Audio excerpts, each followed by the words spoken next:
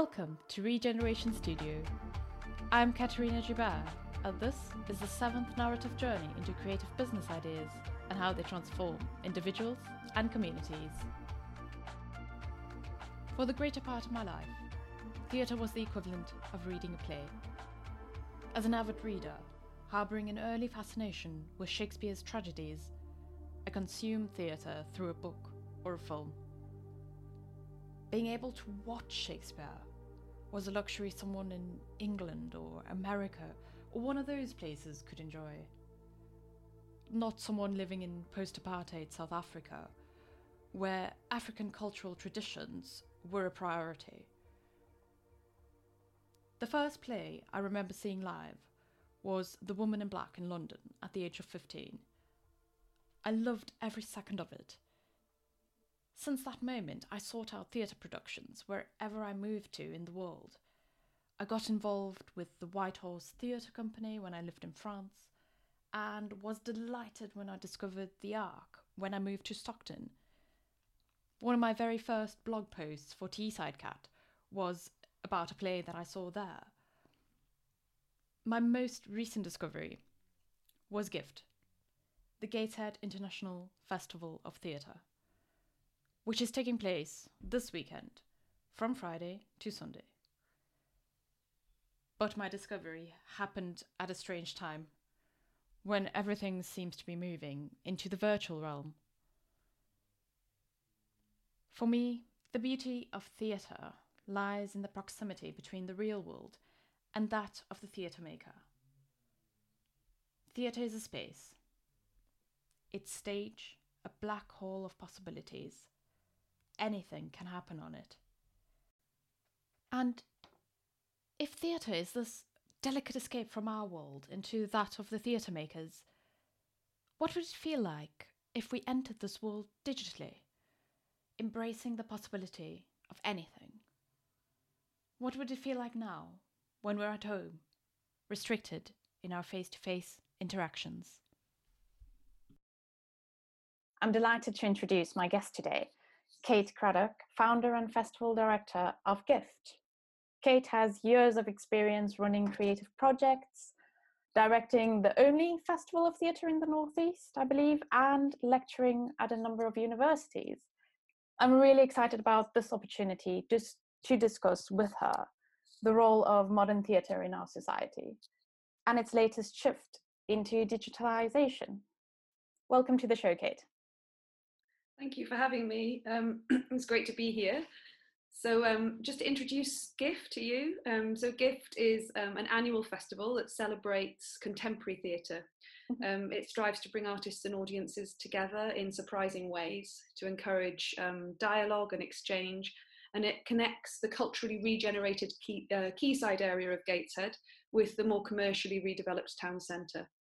And it normally happens every year for the first May bank holiday weekend. Yes. To give our listeners an idea of who you are, imagine there's a film soon to be released called GIFT. Can you briefly introduce yourself in the style of a film trail? So, coming to you this weekend, live from all over the world, will be 3 days of action-packed theatre and immersive experiences for audiences. Artists will be performing new works from their own homes, and they will be reaching out to make new connections with people all over the world. Join us. Brilliant. I will be joining you. Part 1. Embracing the impossible. Contemporary theatre is hard to define. It Don't Worry Me, one of the plays that will be taking place online during this year's festival, is produced by a Catalan company, A Tres Bandes, and renowned theatre makers Bertrand Lesca and Nasi Boutsas. It is a classic example of experimental theatre. It starts with an empty space and 2 commentators, and slowly, through visuals and comments and humour and interaction with the audience, things start spiraling out of control. Through the performance, they interrogate the bind between art and political correctness. Experimental forms of theatre can, however, sometimes seem far removed from our everyday lives and perhaps hard to understand. Modern theatre is about risk-taking, but it can also follow a more traditional storytelling method. This is the method used in another play that will be taking place this weekend, The North Sea, a radio play in 3 pints. Written by Norwegian writer Nick Hagerberg and brought to life by a team of Northeastern creatives, it is a 3-part drama taking place in a Northeast pub and designed to be enjoyed over 3 pints. So considering these different examples, how would you define contemporary theatre in general, Kate? So those are two quite distinctive and different examples from the festival programme that I think demonstrate what the kind of breadth of the spectrum of contemporary theatre practice. So something that I always try to do when I programme work for GIFT is I encourage artists to push at the boundaries of their practice, whatever their existing practice is. So for GIFT with the North Sea, for example, with Nick Hegerberg, this was Nick's first opportunity to actually write something for theatre, for the stage. So his previous experience was in writing film. And so this was a new challenge, was to actually write a script for performers that was going to be performed in a live setting. And that work was also supposed to be, in the real world, would have been presented in a pub in Gateshead. So there would have been a real challenge there for the performers to be performing a work in and amongst a kind of otherwise busy Saturday, Sunday afternoon pub audience. So people who would be there without the theatre expected to happen, and then also GIFT audience who would know it was going to be happening. So for those actors involved and the director, that was a challenge to be creating something that was going to be immersive, and also for the writer, it was a new challenge. And then when we moved to the digital realm, we then encountered another whole challenge, which was, well, how do we realize this work? Is it going to actually work? And we did some testing out to try what might be possible, and actually discovered that there was something really interesting in just hearing the words of the text. And by bringing in Nick John Williams, sound designer as well, to kind of create a soundscape to accompany the piece, we've created something that we hadn't set out to achieve, but is something that I think audiences will be able to download and enjoy over those 3 days. And I'm really pleased because it will give a sense of a Northeast voice into the festival still. So there will be these be that kind of location in Gateshead represented at the festival. And then on the other spectrum, the piece Atris Bandis, Burton Nassi's piece, they're both companies and artists who I've worked with over a number of years. So Atris Bandis have presented 3 works at GIFT over the years before, and Burton Nassi were here last year with their work Palmyra. So they've both already built up kind of an audience base here, and audiences here respond to them amazingly because of the way in which both companies deconstruct the expectations of the actor audience, performer audience relationship, and what might be expected, and the way in which they play with the sort of power, both companies, and so watching them work together is a really fascinating experience. So I mean, contemporary theatre is very, it can be really quite broad in terms of its term, and there are lots of examples that I can offer from the festival this year. I mean, quite often contemporary theatre practice might start from a kind of autobiographical starting point as opposed to a pre-existing play script. Another example within the festival is Sophie Woolley's Augmented, a play in which Sophie's work is about her experience of going deaf and then becoming hearing again, and she describes herself as a deaf cyborg. And also works that sort of challenge expectation of time, so durational performance works that happen over longer periods of time, and kind of more immersive experiences, so where the audience is really put at the heart of the work in a way that's not a kind of traditional performer audience member relationship. So work that challenges that. I mean, I find all of these, the works that you've mentioned, fascinating, and then especially, like, I didn't know the North Sea was meant to be performed in a pub, of course. Are any of these works going to be performed at a later stage when perhaps things are normal again? Yeah, hopefully. So with It Don't Worry Me, so that was the play, the new performance work by Atris Bandis and Burton Nassi, that premiered in Barcelona in January, and then it was due to have a tour in the UK starting at GIFT on Friday. So the hope is that will come back as a real world performance at a later date. And actually those performers should have been arriving here today in the week kind of running up to Gift. So in my mind, there's another kind of alternative reality where that's going on. And something I've done to enable those works to have life beyond the digital is that we've ticketed all of the events at Gift. We've sort of put a capacity on each event, which means that it's easier for those artists to have the future life for that work, so that the work hasn't just been streamed for everybody to access, but that sort of protects the work for the artists as well. Okay, great. How do you think Northeastern theatre makers distinguish themselves from the rest of the performing arts community? It's a good question. I mean, I'm not sure that I'm not sure there is such a thing as a Northeast theatre maker. I think there are lots of people in the Northeast making very different types of performance practice. Certainly, I think there's a long tradition in the Northeast, a really long and excellent and strong tradition of socially engaged theatre practice in the Northeast. And I also think there's a very strong tradition of new writing and of sort of of work that begins with a script and a writer. And so one of the reasons that I set up Gift was that there seemed to be a gap in kind of actually a space for more experimental practices to have a place. And I think that what's happened over the years is that a lot of people whose work was maybe on the edges and didn't quite fit into what were the existing models sort of navigated towards Gift and gravitated towards Gift. And I think that there's been through that I've seen a kind of shift in practice and ways of making. So I wouldn't say that people maybe distinguish themselves from other performing arts communities outside of the Northeast, but I do think that there is a strong Northeast voice that we see through a lot of the work that's maybe presented in kind of the key venues around the Northeast.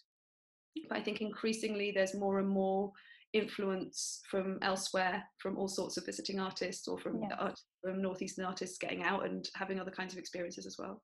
Yeah, that's evident from the program because a lot of it's collaborations between different artists from all over, really. Yeah. So a festival of theatre can be thought of as an augmented space of possibilities. There are not only more performances to see, but also a greater chance of exchanging opinions and ideas with the artists and audience members. Gift aims to present a carefully selected program of innovative works, as you've explained, supporting the professional development of playwrights and performers, especially those based in the Northeast.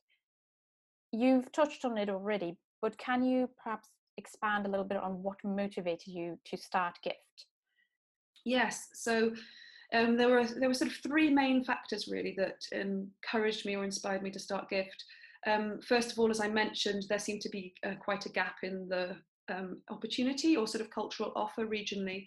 So I was someone at that time who was also making my own theatre and performance work, and I was finding it easier to have my work supported by other venues around the country rather than actually to have that work sort of shown so readily in the Northeast. And I found that I wasn't the only artist who that was the case for, and we tended to be artists whose work was slightly more experimental in form. So there seemed to be a gap to sort of support Northeast artists in that way. Secondly, there was a lot of work, and there still is a lot of work, that tours the UK, but for some reason or other does not necessarily come to the Northeast. It's not within the programming remit of the venues here. So there was also a gap in terms of the work that was made available for audiences to experience. So I wanted to do something that addressed those two gaps really primarily. And then thirdly, I was at that point of setting Gift up, so looking back 10 years ago, I had a studio space in a disused bed shop on Gateshead High Street. So Gateshead Council did quite a lot of work around putting artists into the high street as a way of regenerating the area, or sort of looking to art and creative industry as a way of bringing kind of creative regeneration into that area. So I was one of a number of artists who had this studio space in a disused bed shop on Gateshead High Street, and I started to see the possibilities of what might be possible there. I was touring my own work to other international festivals around the world. I took a solo show to a festival called the Sibiu International Festival in Romania, and I was also going to other festivals like the ACT Festival in Bilbao, where I was taking student groups and I was directing and facilitating and making works. And I was able to really see the potential for festival as a real catalyst for regeneration in those cities, and starting to kind of think, yeah, this is what we're missing here. And also, someone who was working in higher education, I had a frustration that I couldn't show a lot of the students that I was working with the kind of works that I wanted them to have access to. So that was another kind of starting point for me, really. Yes. And then I find it quite amazing how, under normal circumstances, Gift would have taken place in Gateshead in different venues, not necessarily a theatre per se. Can you maybe just explain how it normally happens? Because I find that's quite nice. Yeah, so Gift events, when Gift was first founded, we did events all over kind of Gateshead town centre effectively. So we used what was Gateshead Old Town Hall at that time. It's no longer used as a venue, sadly. And we also used the pub, the Central Pub, which is a great pub just off the Tyne Bridge for anyone that knows it. And we also would place work in the Gateshead Interchange metro station so that passers-by could encounter work, as well as in sort of sited locations around Gateshead. And more recently, we've been working a lot at Caedmon Hall, which is the hall upstairs from Gateshead Central Library, so very much a venue embedded in the community in Gateshead. So we've been sort of occupying all these different spaces. And then since 2017, we've also been working collaboratively with Baltic. And so we also present work at Baltic Centre for Contemporary Art. And so that's kind of where this connection between these otherwise disparate spaces and venues and organisation really comes into play. So a festival goer might go to the Baltic to experience something, then they'll walk half an hour through Gateshead to get to Caedmon Hall for the next event, then walk back through to the metro station to see something else. So there'll be a real sense of exploring Gateshead as a location or as a site for festival. Yes, I think that's great, and hopefully next year it will be like that. So hopefully. Yeah. Gift is only one part of what you do to develop theatre in the region. Considering your professional background, you have had many different roles connected to the performing arts, both from an academic and creative perspective. At what point did you decide that you were going to make a living out of theatre? I'm still deciding if that's possible. I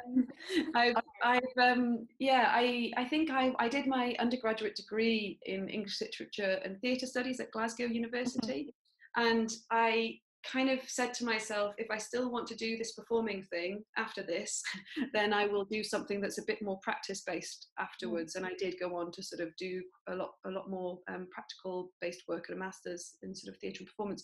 But I think it's always been something that I've very luckily been exposed to from quite a young age. So I grew up in Glasgow until as a kid, lived there till I was 10, and so spent quite a lot of time as a child going through to Edinburgh to the festival every year. So some of my first memories of being in a festival context are being as a kid at the Fringe, and they say who's going to volunteer, and that feeling of shall I put my hand up, shan't I put my hand up, you know, and that kind of excitement, and that's something that's always stayed with me, and experiencing street theatre, etc. So those kind of experiences as a kid, I think, were really huge, had a big impact on me.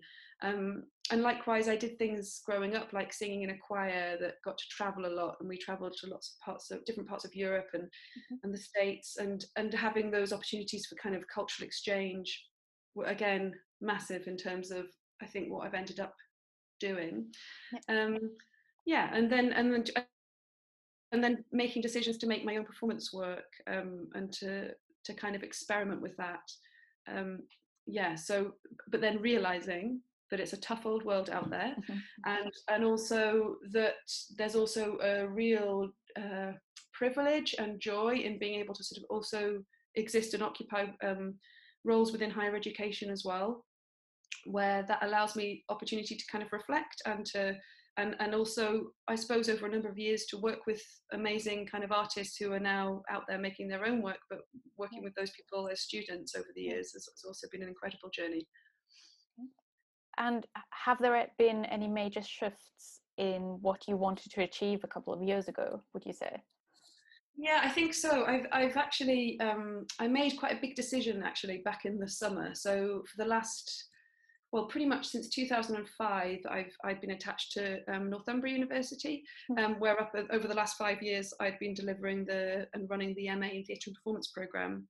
And then over the last year, I took part in a leadership programme called the CLAW Cultural Leadership Fellowship, and I was awarded the Theatre Fellowship to do that.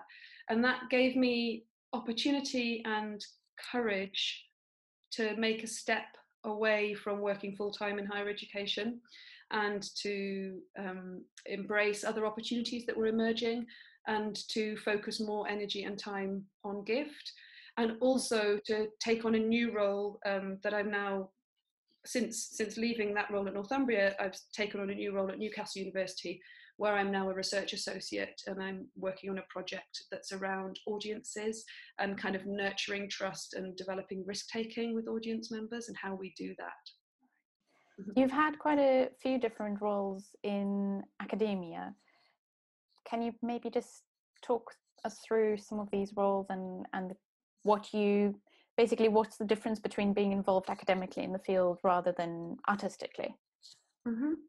So my journey into academia, I suppose, began in 2005 when I'd finished an MA at London and Goldsmiths in theatre in performance, and I'd finished that, and then I came back up to the Northeast, and I spent a year as a trainee kind of performer with the Northern Stage Ensemble under Alan Nidyard.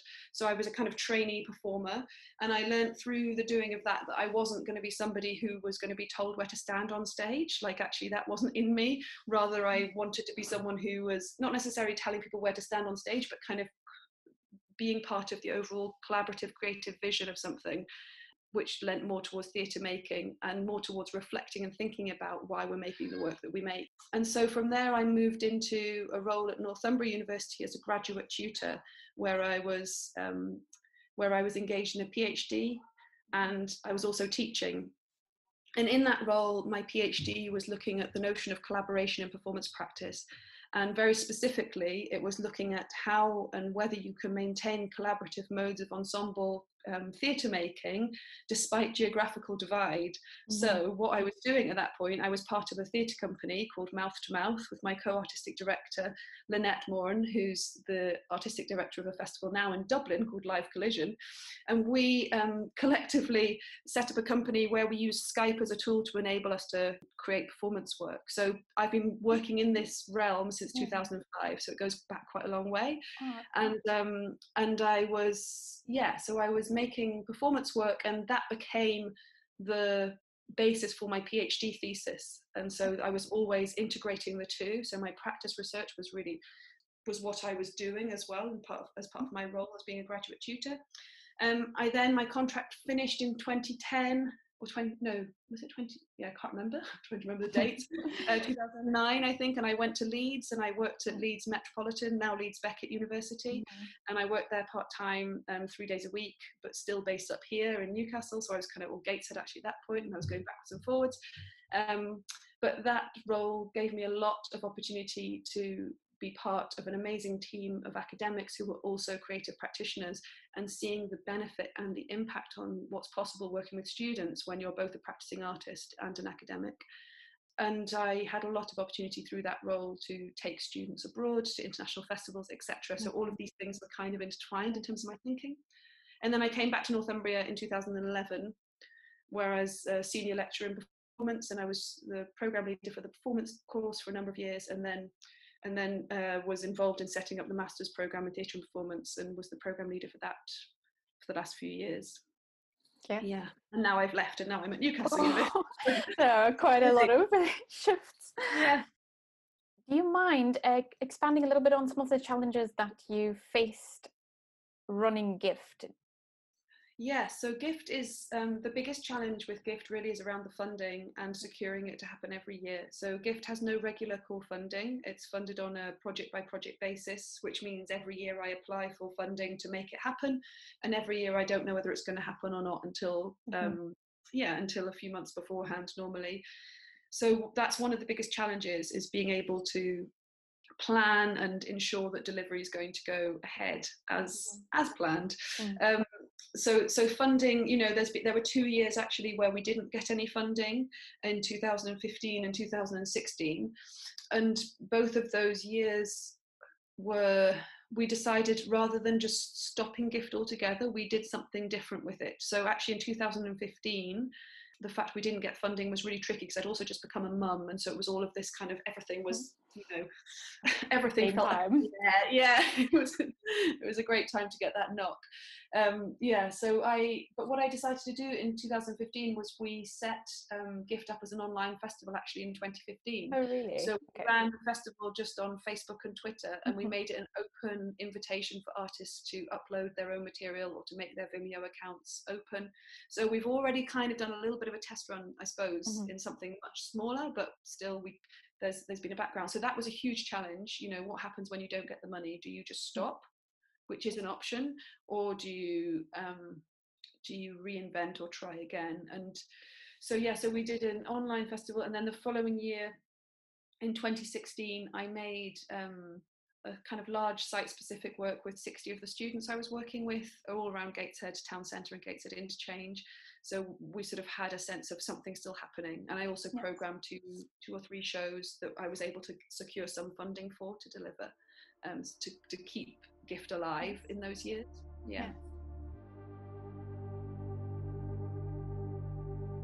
Part 2.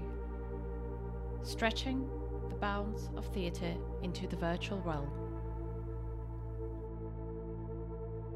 In response to the circumstances linked to COVID-19, GIFT has reimagined the entire festival as a digital experience. It will continue to give artists the opportunity to produce their work and reach a wide audience by embracing the possibilities of domestic technology, something that I've just discovered is not entirely new to you. Can you talk us through what you experienced when you realized that the festival will no longer take place as normal this year, and why it was important for you to continue the festival regardless this year and before, as you've explained?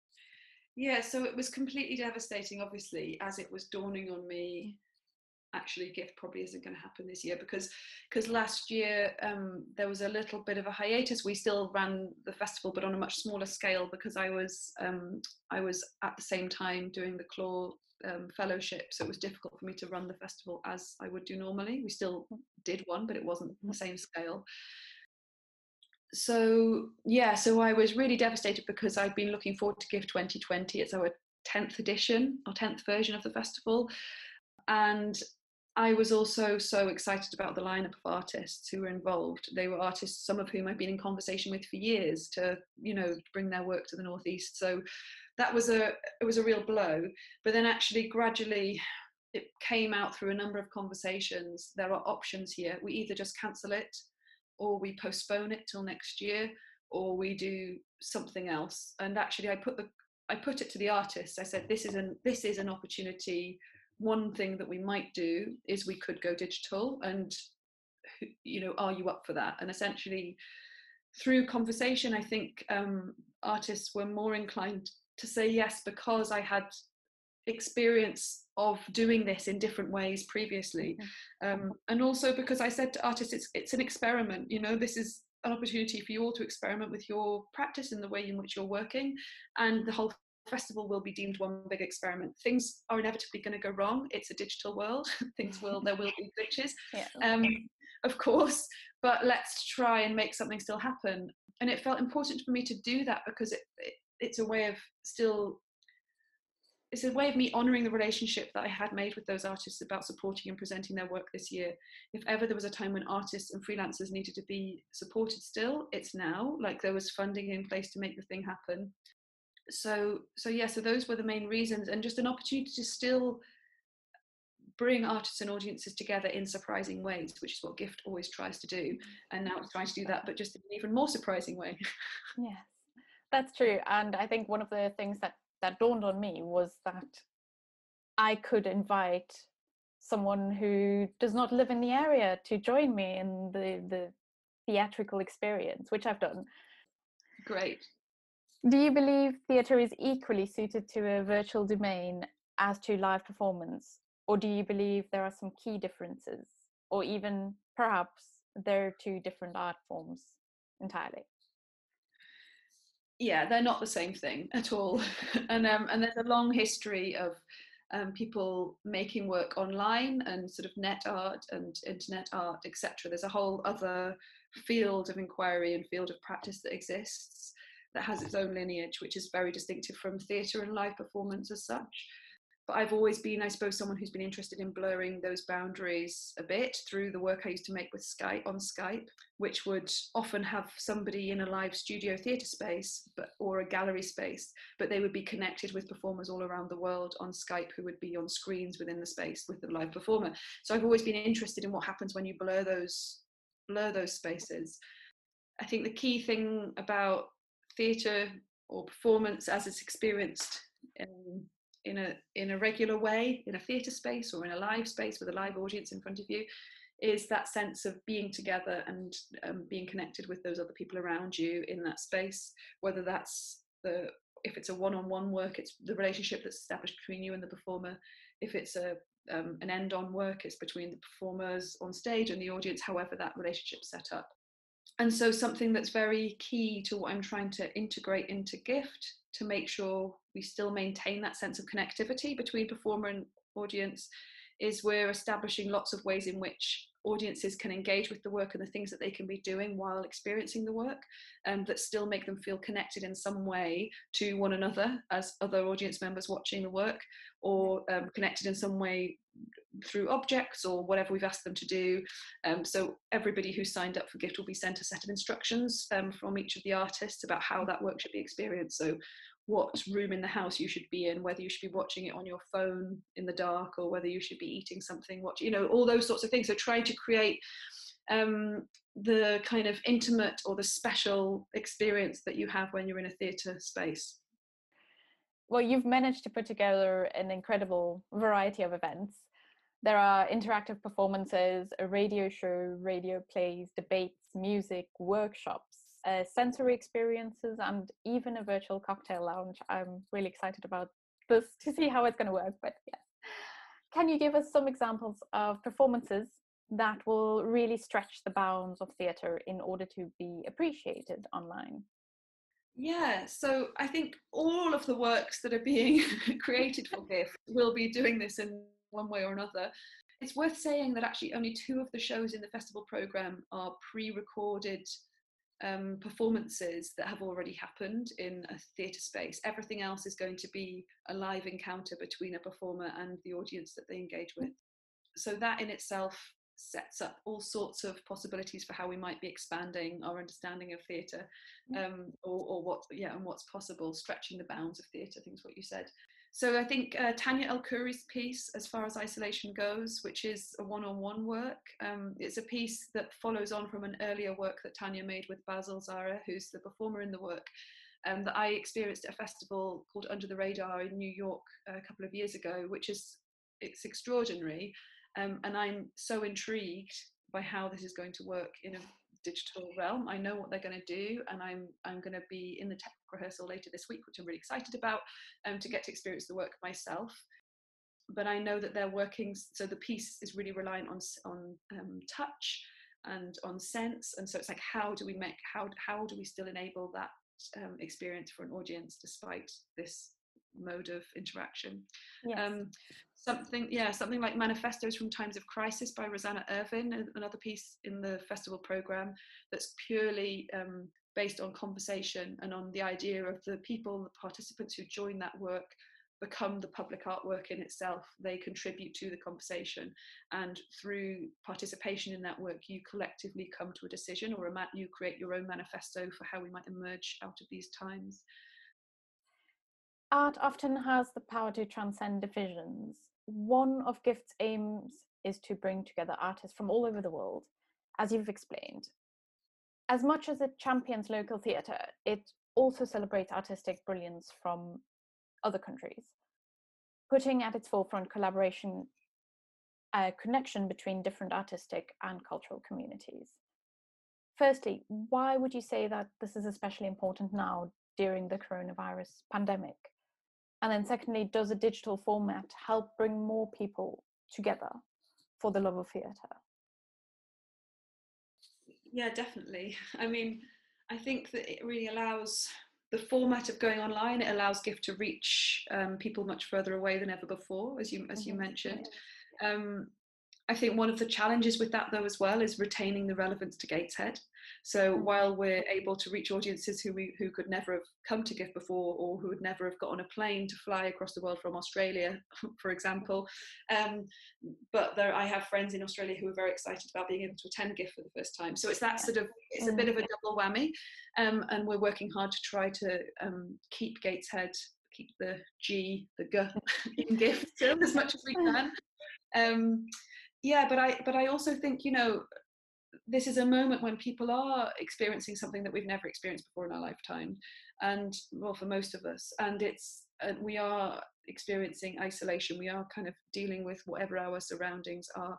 So I really hope that GIFT will enable people to sort of stretch out of the moment, like, and the confines that they're existing in, and reach out and develop relationships with other people that they wouldn't otherwise encounter. And I think that can only be a positive thing at the moment, I hope. Definitely. I mean, from my point of view, I've never even thought of attending a play or a performance online. And well, I thought, why not? I mean, you might just experience something completely new, and it does open up a lot of other possibilities for the future development of theatre, I think. Part 3. Effects of the Bazaar on the spectator.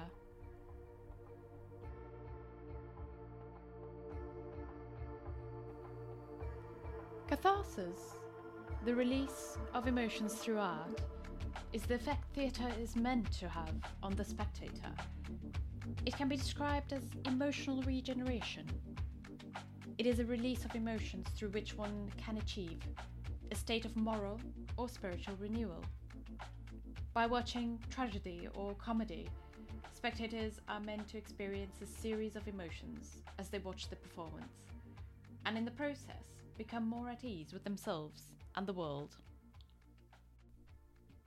If a performance drifts away from straightforward narration and perhaps presents a rather bizarre spectacle, how does this affect the process of catharsis for the viewer? Is it the same? I don't think that any experiencing of theatre can ever be the same anyway. I think that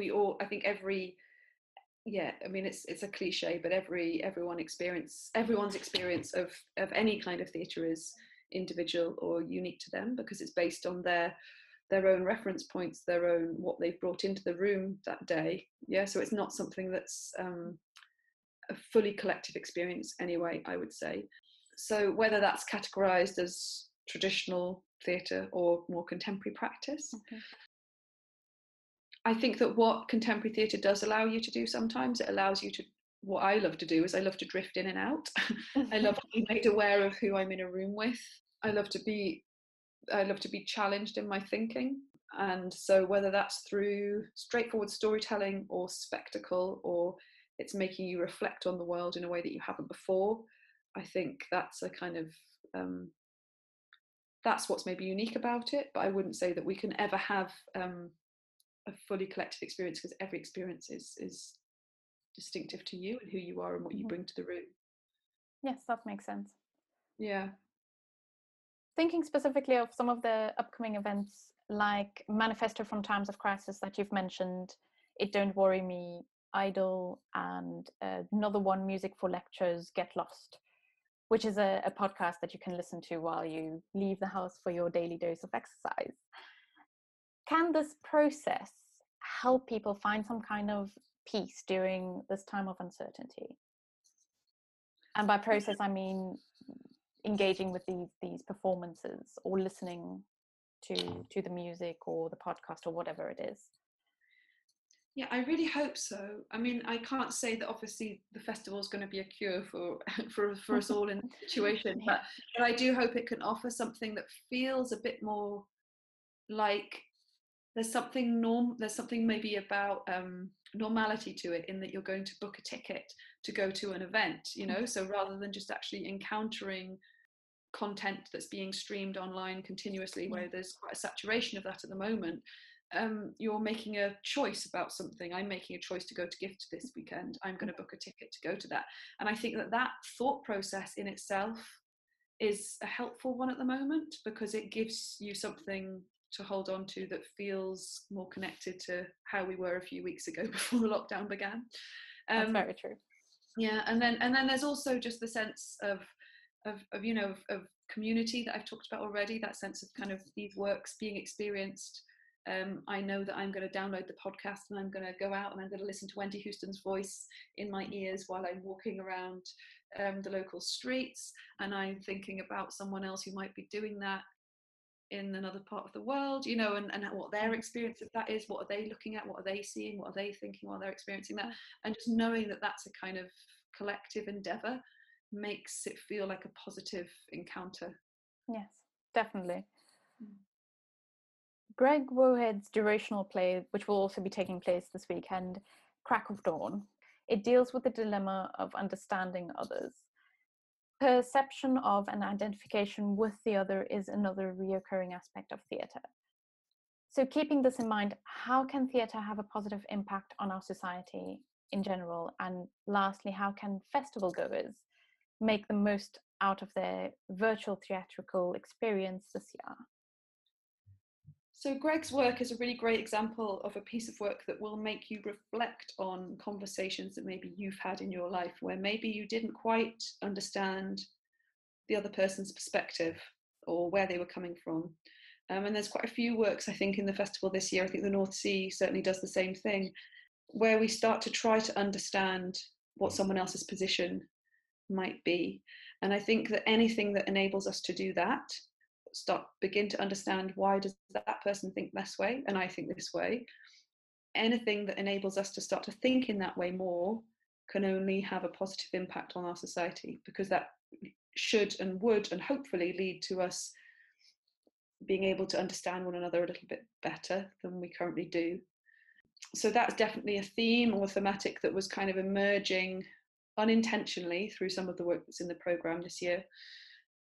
And in terms of how festival goers can make the most of their experience, their virtual experience, I think by booking into a selection of works that you otherwise maybe wouldn't have ever gone to see in the real world as a good start. So, you know, actually using this as an opportunity to take some kind of risk in terms of the kind of work you're up for encountering and going to see. I think there's something important as well about giving work time and like dedicating yourself to that experience. So it's one thing, I think, being an audience member where you're kind of watching something as an online stream and you're sort of drifting in and out, and you're also looking at your phone and you're also got another screen on another side of the room, but actually sort of dedicating yourself as an audience member to the artist and to the work. That's the way you're going to get the most out of this experience.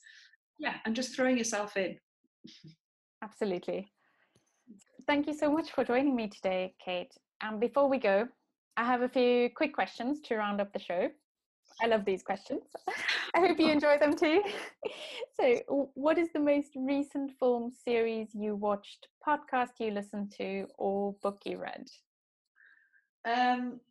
Well, the most recent podcast I listened to was yours in preparation for this. I thought I need to listen to Kat's podcast a little bit more before doing this. So your podcast, which is fantastic. And the most recent book is I just finished reading Winnie the Pooh with my son, which was a great reminder of the importance of friendship, I think, at the moment. Thank you. What is your number one tip to help us cope during this time? There's no one right way to deal with this situation. And if this is an opportunity to take some time to reflect on some changes you might want to make as we come out of this, then use it for that. Tell us about the biggest challenge you have overcome in your life. Oh, it's a really tricky one. I think maybe if I had an accident when I was in my early 20s. I had quite a significant burn when I was 21, which left me in hospital for about a month. I couldn't walk and I had to have surgery on my legs. And yeah, so that was quite a significant thing because I had to learn to walk again. So realizing some of the things that I'd been taking for granted, and then suddenly being made aware of that, and was hugely significant and a massive challenge that I overcame. What is the first place or country that you will visit when this is over?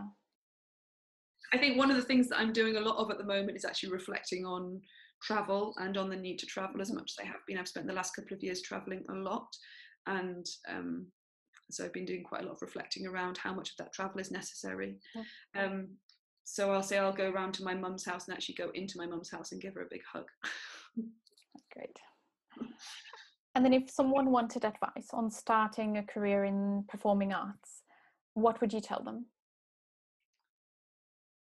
I would tell them that there's no one way in, there's no right way in, but to do as much research as they possibly can about what the right route for them might feel like, and to take opportunity that's presented. Sometimes you don't know who or what you're going to experience and how that experience might come back in the future, who you might have a conversation with one day, who then 10 years down the line remembers that conversation and gives you a call. You just don't know. So be open to new experience and to do your research into what's going to be the right path for you. Great. Thank you again, Kate. The Gateshead International Festival of Theatre is taking place this weekend, kicking off on Friday, 1st of May, and continuing until Sunday, 3rd of May. If you would like to find out more about GIFT, their exciting program this year, or would like to book tickets, visit their website at giftfestival.co.uk. One clarification about the tickets. Are these a set price, or are they pay as you decide, or how do these work? So all the events are free to book, and then we're asking audience members to make a donation via Pay What You Decide. Okay. Thanks so much for listening to the show. If you enjoyed this narrative journey, kindly spread the word by leaving me a review on Apple or Google Podcasts or Spotify. Sharing the podcast episode helps so much, and giving me a thumbs up on social media too. Join me next time for more narrative journeys into creative business ideas.